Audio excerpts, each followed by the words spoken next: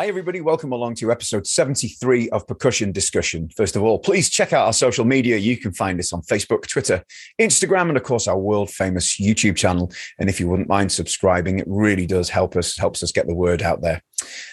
Plus, this way, it means you won't miss even any of the upcoming episodes, of which there are plenty. If you would prefer to listen on the go, you can find all of our conversations in podcast form on Spotify and Apple Podcasts. Feel free to go and download those and listen at your leisure. On to today's guest, a great British drummer who's played with some legendary British artists from the likes of Stretch, Judy Zook, the Climax Blues Band, and for 14 years he held the drum stool with legendary British rockers Status Quo. It gives me immense pleasure to welcome the wonderful drummer and the wonderful gentleman that is Mr. Jeff Rich. Jeff, thanks so much for doing this, mate. It's very kind of you. You're welcome. It's my pleasure. Yeah, and I see you're sitting behind a very gorgeous, super classic Ludwig there as well. So yeah, I keep that set up at the moment in my office. I have got a few kits, but that's been in a loft. I don't like leaving in a loft for too long. I like setting them up and then, just making sure they're in tune them. Because I do use it on gigs now and again. I use it a lot for recordings. It sounds so good in the studio. Wonderful sounding things. And that looks in particularly good condition as well, I have to say. Yeah, it's incredible. The chrome, I can't believe it's a 66 because the chrome is like come out of the factory. Yeah. It's slightly faded, but it's so faded everyone's the same, so it looks good, Yeah. So lovely. It's nice. It's a nice kit. Very nice. Well, look, as I say, appreciate you doing this. So we have been in some very strange times this last sort of. We certainly have. Have you managed to keep doing anything, or has it just been a quiet time for you? Well, there's been no gigs up until couple of months ago, so that was just, and then of course I visit schools as well. Yeah, and I've been doing lots of workshops where they all went to the wayside as well. So it was left to just be with my family and do things at home that I wouldn't normally do, and make sure my garden was up to sort it out. Did lots of gardening and take the dogs for loads of walks. The dogs kept looking at me saying, "What, another walk?" But apart from that, just as all musicians I know in the same boat, it was just we had to get on with life as best we could, really. Watching loads of films, series. I mean, I'm a sci-fi buff, so I've watched loads of stuff on sort of Netflix and that sort of thing, So, yeah. But what can you do? You have to do it. Luckily now, I started to do shows again. It's not too bad, so. That's good. Well, do you know what? The way you've just said that, it sounds idyllic, doesn't it? Like, I've had 2 years with the family, the garden. It would be idyllic if I was retired and I wasn't doing anything. Yeah. Do you know what I mean? But, I could retire. I'm past the age of retirement, so well past. But, no, I thrive on doing music. I'm a musician. You want to play. That's what you want to do. Unless physically I couldn't do it, that's different. But if I'm physically okay to play, that's what I want to do. Simple as that. I don't have to speak to you about preaching to the converted now, but when you get behind a kit and you're playing with different guys and musicians, there's nothing like it, is it? It's the best feeling in the world. And you try and describe that to people, but unless you've done it yourself, it's hard to tell them. You can't describe the feeling you get when you're playing. Even now, when I sit behind a kit, I get the same feeling I did when I first started playing. It's the same thing, And when that goes, I know it's time to stop. It will never go. It is. It's a disease, and I'm convinced of it. But it is. But it's a nice disease. Yeah, absolutely. Yeah. You don't die of it, but I'm sure there've been a few divorces over the years. Well, I'm sure there's been buggered my first marriage. That was for sure. I was married for my first for 27 years. I was married, right, which is a long time.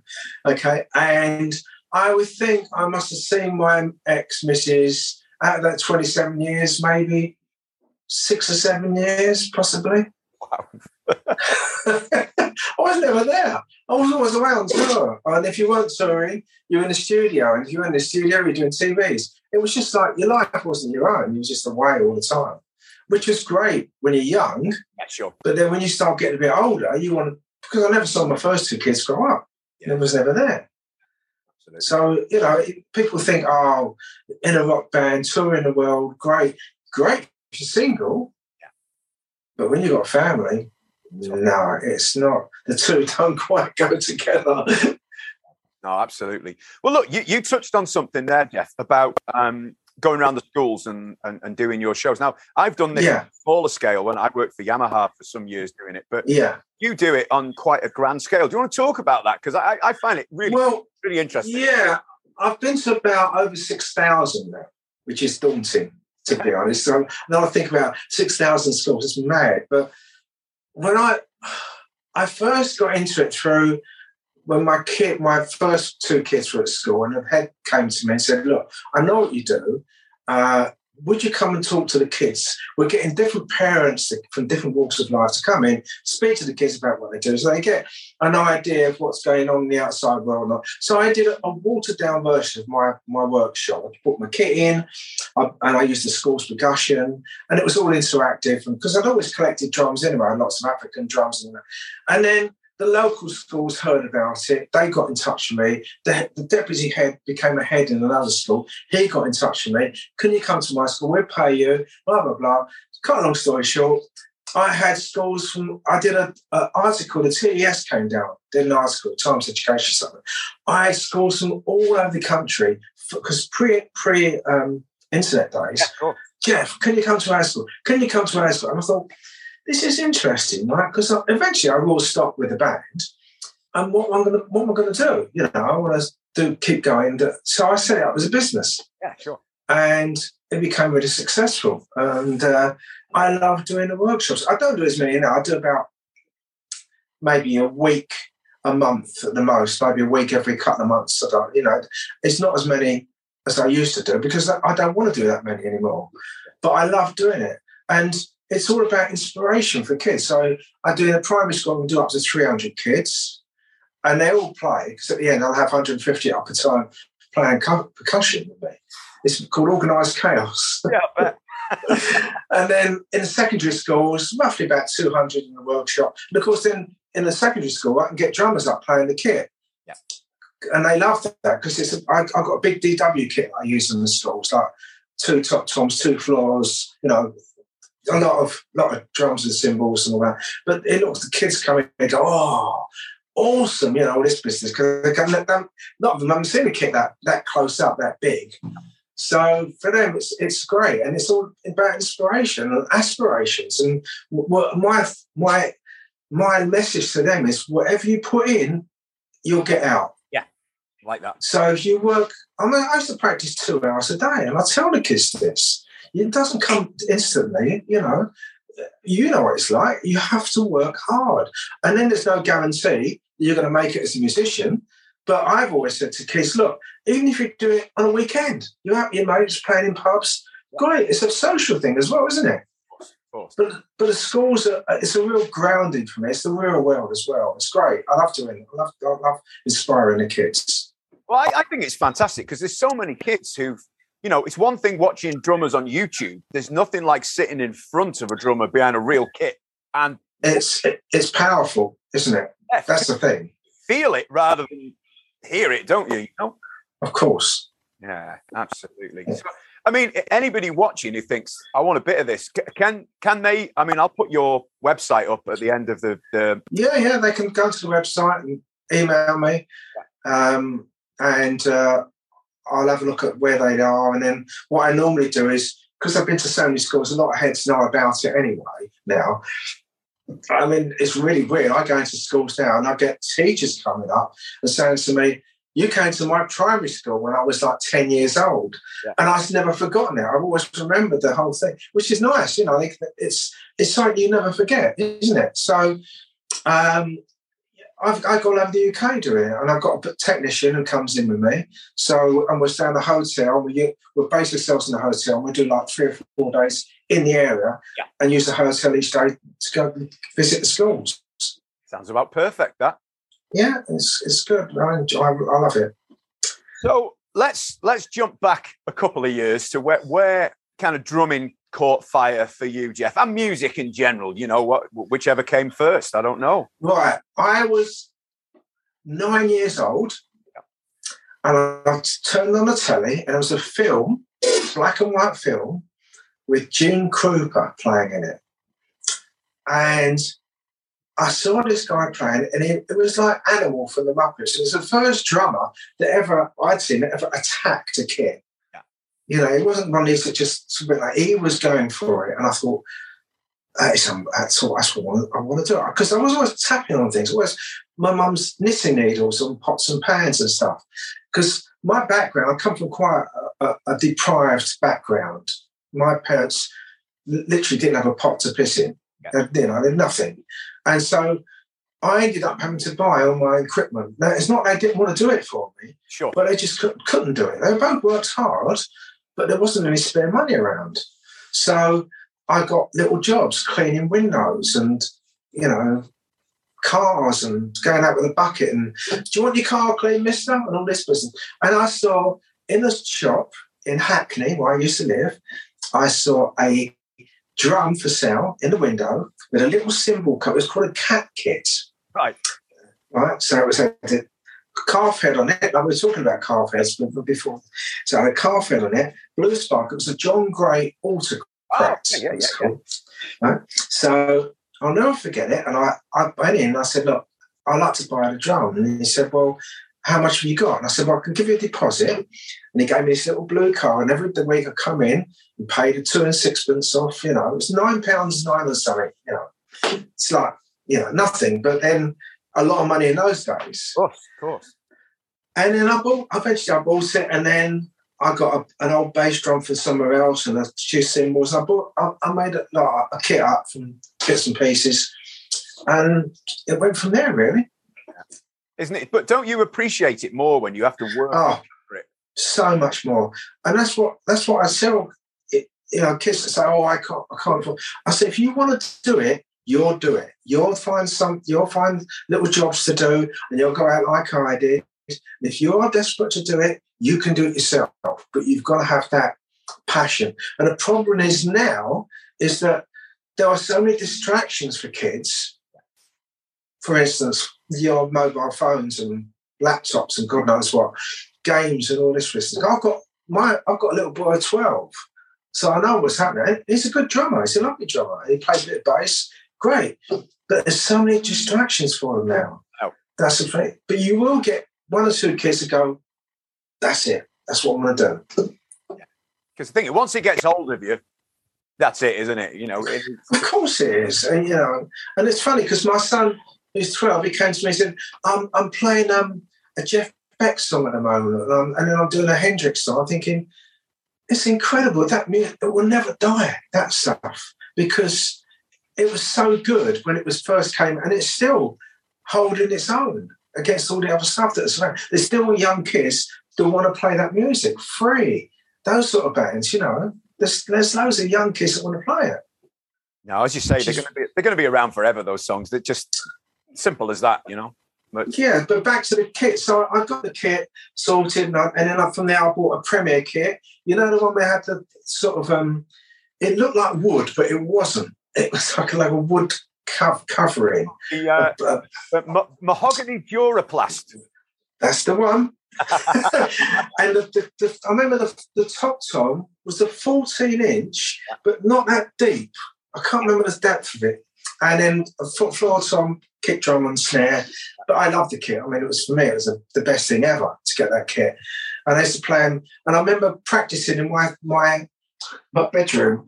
And one of the first times I ever bought was about Santana, Abraxas. Oh, yes. Yeah. So I was practicing to that, and then some of the Who stuff. And so I was but I was so lucky to come up in that era when there was Hendrix and the Who and Cream with Ginger Baker and all these fantastic bands. And I was going to see them live. I used to go down a club called the Marquee Club in London. And I saw these guys. I saw Hendrix there. I saw The Who. I saw Zeppelin with Bonham in this club.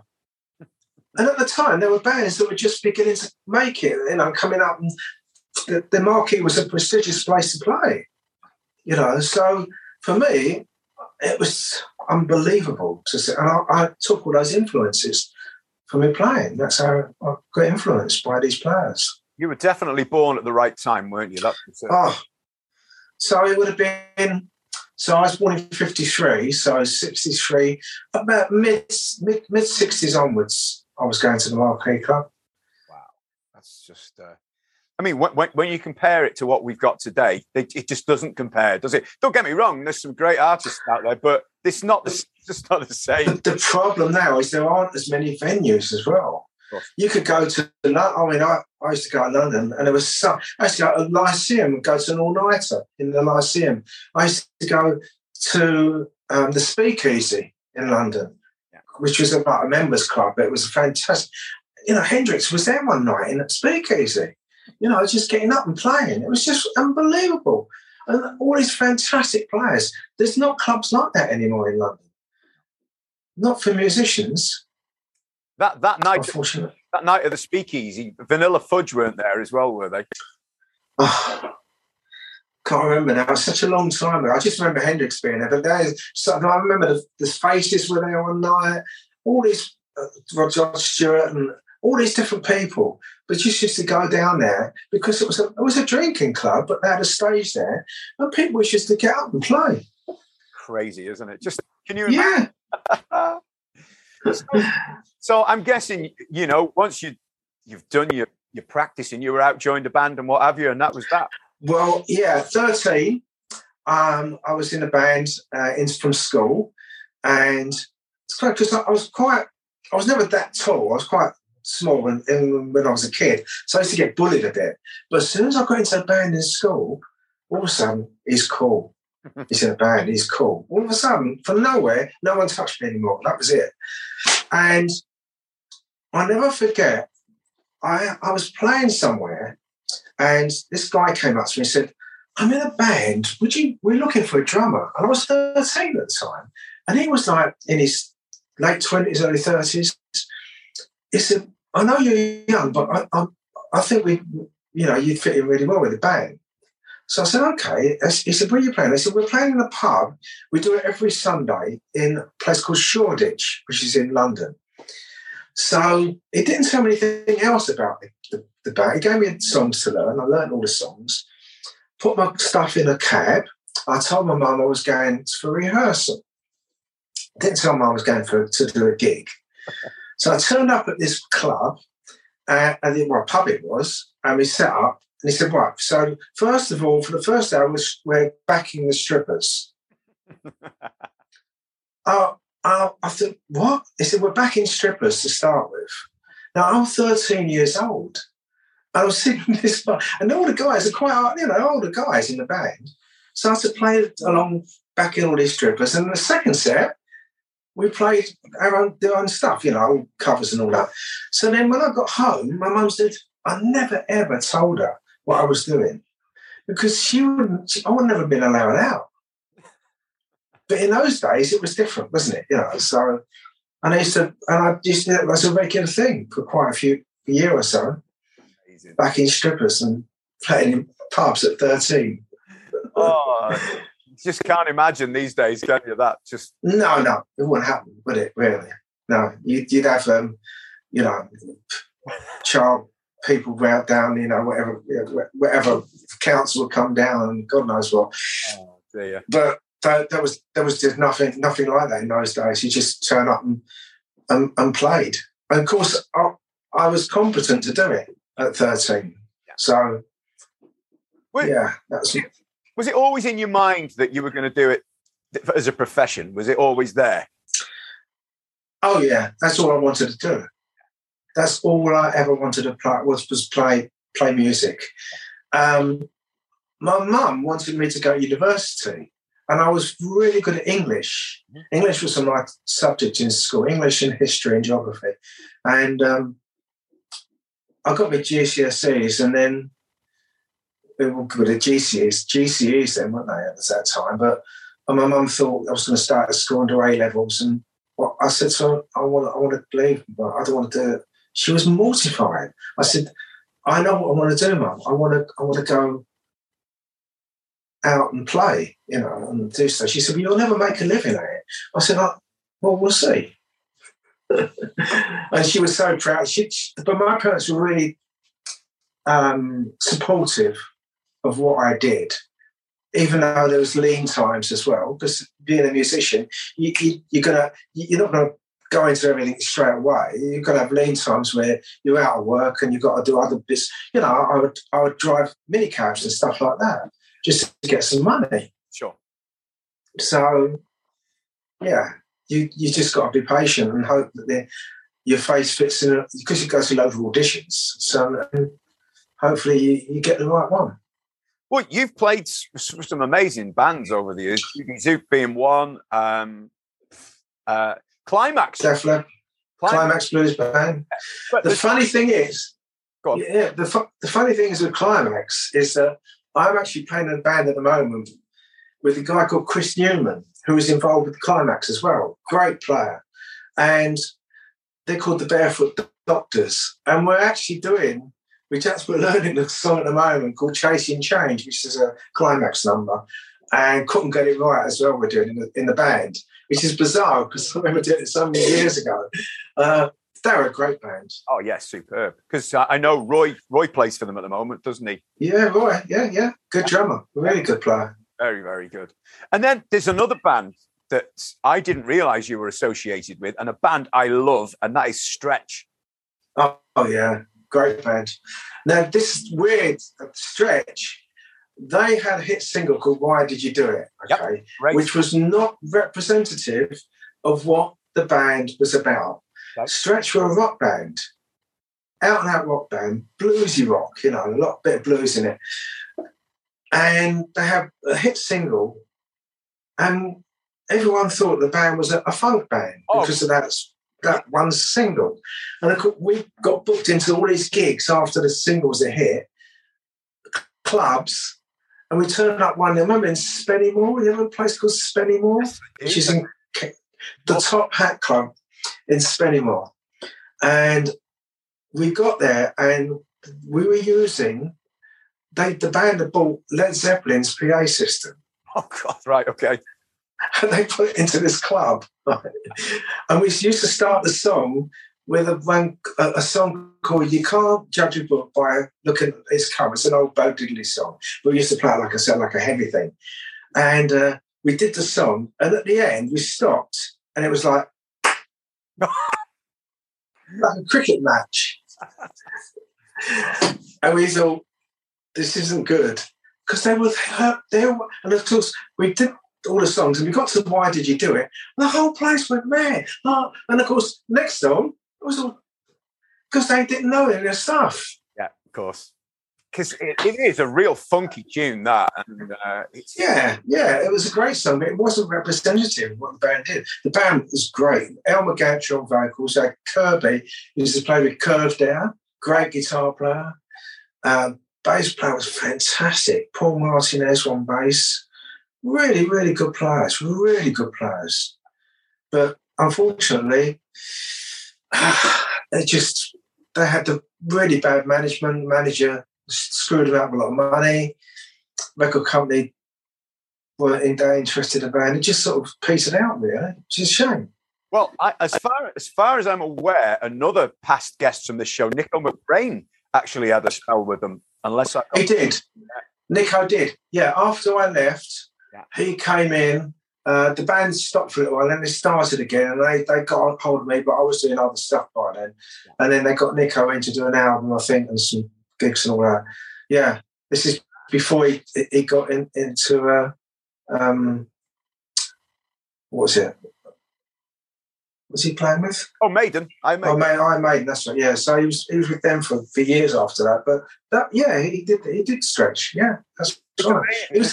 He's from London, isn't he? He's wet. It's one of those, Cockney. Is he West Ham sort of area? I'm not sure. But yeah, I think so. Yeah, he's in London somewhere. Yeah. And then we have to mention Def Leppard as well, because it's kind of a major, not a major thing maybe for you, major in history of how it came about.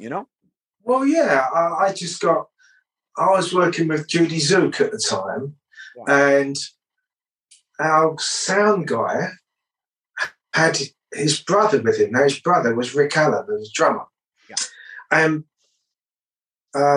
Def Leppard were in between tours of America. They were just breaking the States with Pyromania at the time. And he was a bit bored, so his brother said, come on the road with me, I'm doing Judy Zook's tour. So he came on the road. And I remember at the sound check, he come up to me, he was only about 18, 19. Jeff, how'd you play this? He's really keen, right? And he's a good drummer, and I was showing bits and pieces on the kit, all that. And then this Leopard just went through the roof in America. They just couldn't, they were there all the time after that. They hit big, huge in America. And I lost contact with him. Then I get a phone call from the tour manager, who was Judy Zook's old tour manager, Mike Rogers. Jeff, we've got a problem. I'd heard that Rick had an accident, a car accident, and I'd heard that he lost his arm. Yeah. And I got in touch with the hospital and all that. I couldn't get to speak to him at the time.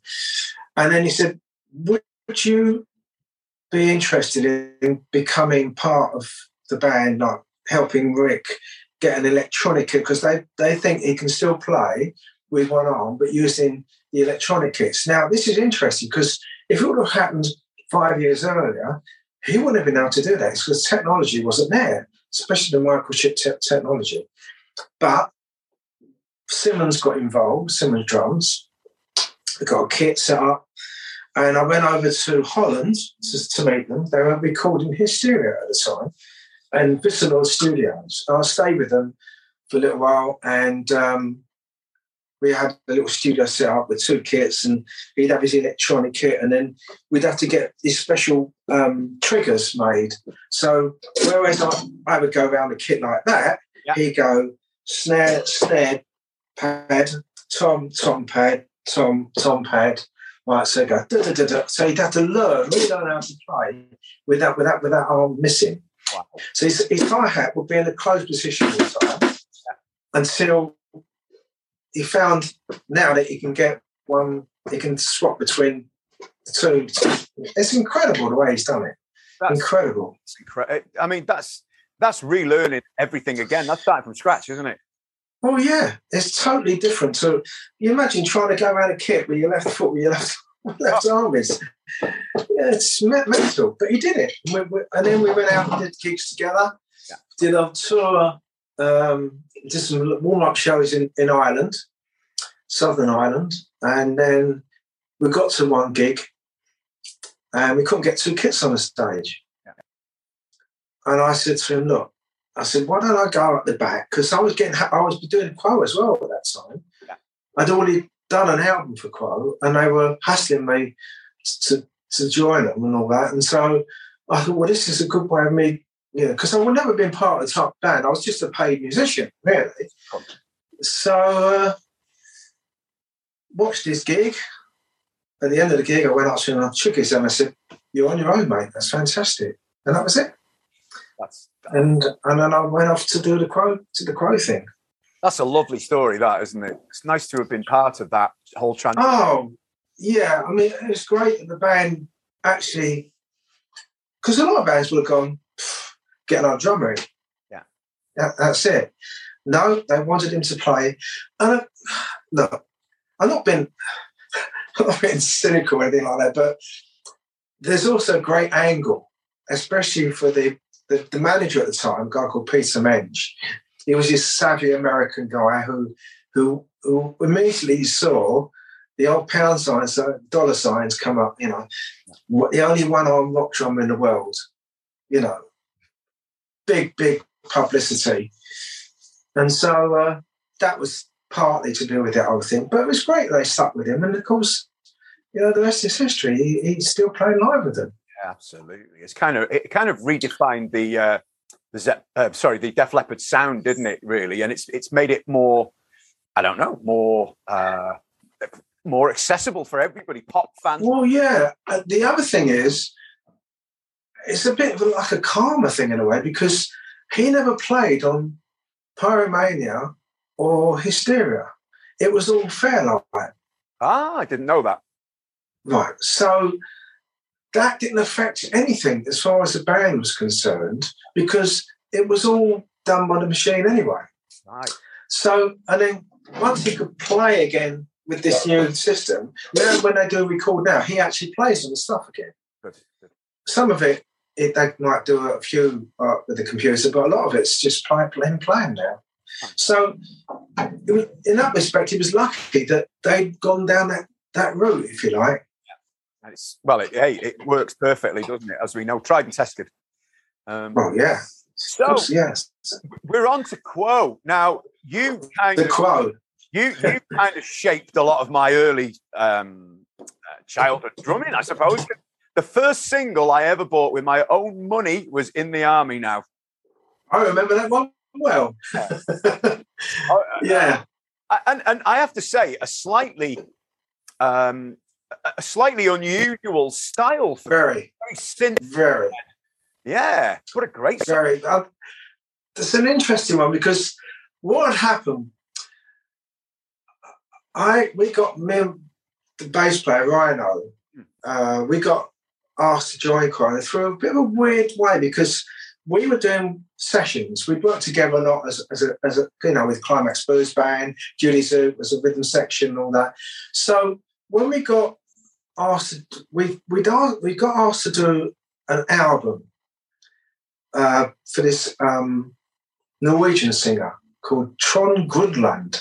He was, and the guy that played guitar on the sessions was a guy called Pip Williams, who was the Quo's producer. So Pip said to us at the end of the session, I might have some work for you boys. And I thought, well, I've heard this all before. You know, I didn't say anything. He took my number. Anyway, a couple of weeks later, Jeff, it's Pip. I've got an album for you, and Rhino's to do. It's Rick Parfitt's solo album, which incidentally never got released, but that's by the by, called Recorded Delivery. Anyway, we did the album. Great album, really good album, actually. And then at that point, Quo was still, they weren't going to do any more gigs. They were signed to still make albums for Polygram. So they had to do a new album. And Alan Lancaster, the old bass player, rest his soul, he's passed away, but he lived in Australia. He wouldn't come back to record. He wanted them to go. They said, no, we're not going to go to Australia. He wouldn't come back. The drummer they weren't happy with. And he'd gone. So he needed a rhythm section. So Pip said, I know the guys. These two guys he was from Rick's. So Francis wasn't too keen, right, because he hated change. We got to the first rehearsal. Francis is sitting there, you know, playing like this, thinking, oh, God, you know, who are these two guys? We started up. I think we started with whatever you want. Whatever you want. And we started playing, and he's gone, whoa. Because we sort of give it a kick up the arse, you know. And it was a bit ploddy before. And all of a sudden it's like, and he's like, whoa, this is fucking great. And from there, you know, we did rehearsals, and then we went in and did the album. Well, that number was written by two Dutch guys called Bolland and Bolland. Okay. It was a minor hit in Holland, not big, but the producer had heard it and he thought, this would be great for this album. Well, we never realised how big the record was going to be. It was number one in Germany for 6 weeks. Really? Yeah. In Russia, it was number one for about 10 weeks. Wow. And it was number one in all the countries that had conscription still. Right, okay. So Germany had conscription, Russia, Israel, all these places, it was huge. Massive, massive song. And it did well over in England as well. It did well in the chart. And of course, the album came out, and it went from there, really. I have to say, it's a great album. Calling is my favourite song on the album, particularly. But really, I love it. Just love that song. Yeah. Yeah, it's a good song. Yeah. I had a great time with the band, and it just got to a point where, as I said about the touring, I mean, I've never seen my kids grow up, and I've got some remarried and got a little girl, and I wanted to be there for them. Yeah. I wanted to be there for my kids. You know, I didn't want to, be off touring away for 4 or 5 months at a time. You know, it's just that was how it was for me. You know, everyone's different. Sure. Other people think, oh, I don't care, I'm just going to be out touring. But for me and family, it's quite important. You know, and then I got into doing the school stuff as well. So that was great. And since then, it's good for me because I've done lots of stuff that I would never have done musically with other people. Because if you're in a band like Quo, you're not doing a lot of other stuff because you haven't got the time to do it. No, of course. Now, I'd like to just quickly touch on the Rock Till You Drop thing, because I remember that vividly, 4 shows in one day, you know? 4 shows in a day, yeah. And that was when I was young and fit. And we're not talking like club dates here, are we? No, we had rehearsals. We were rehearsing in Bray Film Studios. Yeah. We had 4 huge stages set up all the way around with 4 lots of identical equipment. So I had 4 kits, 4 lots of stacks and all that for different guitars, all identical. So we'd rehearse on one stage, get all the sound right, then go to the next stage, do the same thing again, and do it a whole lot. And then all that stuff would go on to different venues. And, it was unbelievable. So we started off, I think the first was in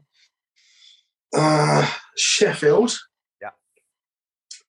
Then we flew up to Glasgow, I think it was. And then it was helicopter back down to Birmingham, NEC, and then again down to London all in a day. And Chris Tarrant was with us at the time, and Cheryl Baker as well. Yeah, and they did like a whole sort of film about it and all that. But it's great. We raised $250,000 in a day for children's charities. So it was a good thing. It was great publicity for the band as well. And I mean, $250,000 is a lot of money at any point. But back then, is it 90 or 91? I can't remember exactly. But early 90s it was, yeah. Then, in fact, I've got my discs are in the other room. I've got discs on it.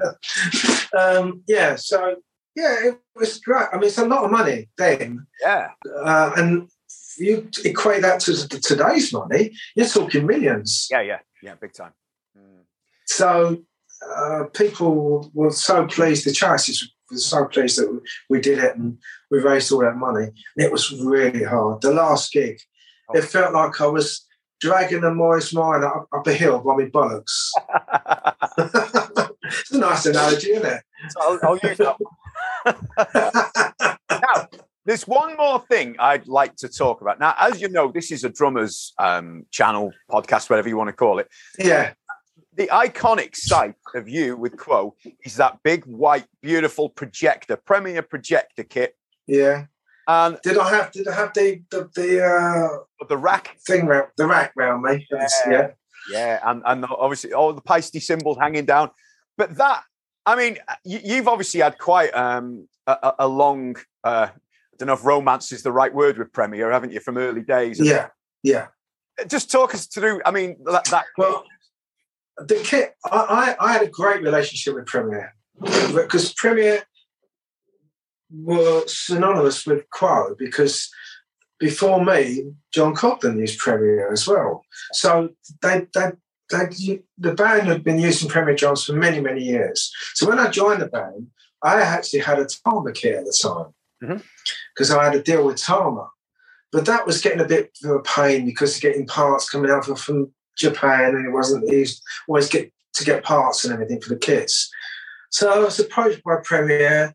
I said, yeah. I went out to the factory, and they said, what do you want? I told them what sort of kit I wanted, and it just went from there. Really, it was great. We designed the kit that I wanted and sizes and everything, and what sort of kit I wanted, and it was really good. They bent over backwards to accommodate me, and then of course then they found this guy in America that was making these racks, but they were unusual because they were curved. They weren't just which is how my original rack was the straight thing. This was curved, the curved bar there, then another bar at the top.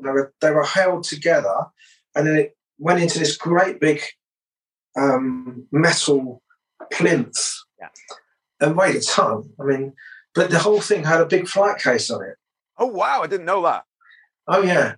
So they what they do, he used to take the cymbals off, but everything else was there, and then it would just all go. It won't go over the flight case. Would go at the top, on wheels, into the truck. That took a fair old chunk of space up in the truck, then.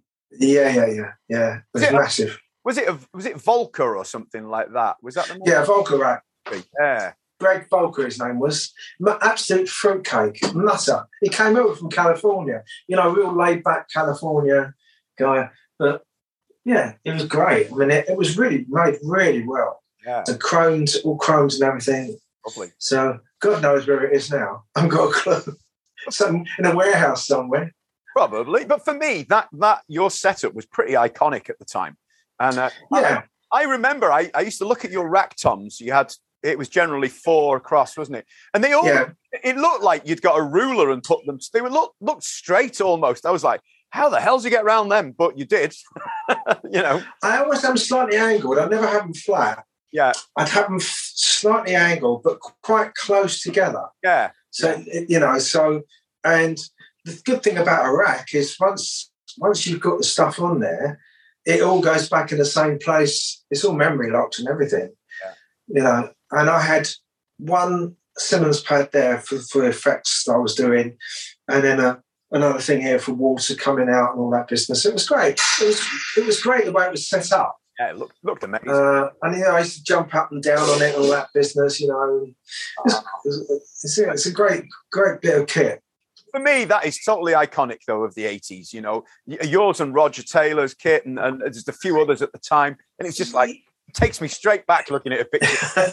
the drums were, after I get the white kit, I had a blue kit made as well, which was really nice.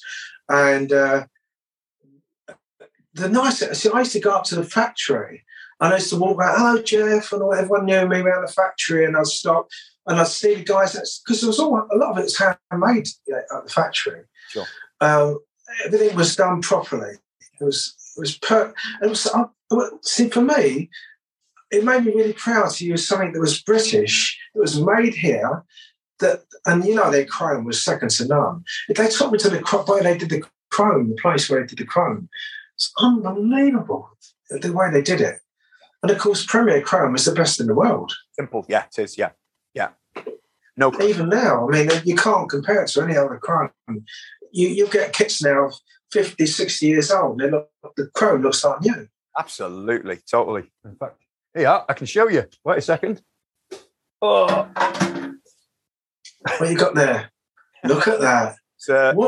It's a Royal Ace. And Royal Ace. So that's what, 60-ish, something like that? Yeah. Has that got the throw off that goes down like that? Sort of? Certainly has, yeah. Yeah. Is it parallel action? That's it, yeah. Yeah. That's the one. Yeah. So that's an example of really good Premier Chrome. Well, I was telling you about this snare drum here. You don't see many Ludwig snare drums, old ones, that have got chrome like that because they didn't last. Oh. They peel off, and and that's the thing with Premier. The chrome was the best of anywhere you can find, and the drums were fantastic quality drums, really good. It's just that, unfortunately, they went through such a bad patch where they had buyouts, and then another company would come in and and do stuff, and then they would go, and then someone else would come in, and now it's all made in Taiwan. The factory's gone. Yeah, sad. But it is, because there's no. I think isn't a British drum company make drums? There's no. Indeed, they do, Keith. Yeah, absolutely. Yeah, I've heard about them. Incredible. And incredible. Are they good drums? Beautiful drums, yes. But for my money, I'm not affiliated in any way, but they're the finest drums on the planet now. In my humble opinion.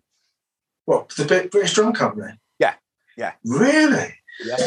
Interesting. I might have to get in touch with them then, because I'd sooner use a British company rather than an American company, to be honest. I'm sure they'd be more than happy to show you around the factory and show you the process. I've been, and it's the detail, honestly, is just... I'll get the details off you at some point. Definitely. So we'll sort it out, because I love to have a look at their stuff. I know, is it Colin Wallway? Do you know him? I know Colin, yes. Yeah. I know he endorses them now, because he was talking about when he got the endorsement off them. He's so pleased that he had an endorsement. So, yeah, he's real. He really speaks their praises, and And I like the Premier connection as well through Keith. So it's a little bit of it in there, which is nice. I think anyway, personally. But. Well, of course it is. It's lovely. Yeah. Good. So, well, that's we're up to date now with the Crow thing. So, I know Crow. I speak to Francis a lot. Yeah. Francis Rossi. We talk normally twice a month, something like that. Quite a lot. And he suffered as well with this lockdown, although he doesn't go out anyway, to be honest. Right. He's a bit of a recluse where that's concerned. But I think it's the fact that he couldn't do any play anywhere. That was the thing, doing the gigs. Same as everyone else. Yeah. So, but well, there we go. There you go. Things are getting slightly better again. Hopefully they are anyway. And it'd be nice. Yeah, I've got a gig at the end of the month with that band. I've had another one just come in. I'm actually doing. I've just had an email from the Status Quo Fan Club convention. Oh right. That once a year they have a big do at Minehead, Butlins in Minehead. Yeah. They want me to go there and do a little workshop for them, and then there's a band called Sound of Status, I think they're called. Yep. They're from Sweden or one of the Scandinavian countries, and I've seen them. They're really good, and they want me to get up and play with them, do some songs with them. So that would be good fun to do that. So yeah, I've got lots of different bits coming up now, different bands and all that. As I said, it's nice to do playing different musicians all the time. It's really good for your playing. Yeah, absolutely. To do that. Yeah, it keeps it fresh, doesn't it? Yeah. Well, so yeah. Yeah. Oh, I was going to show you the snare drum before I go. Please do. Yeah, we were talking about this before. Yeah, this is a bit special. See if I can get it out of the case without.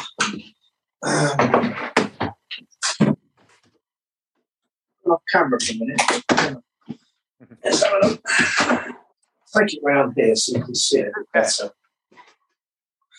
So, can you see that? So I'll turn it up to the.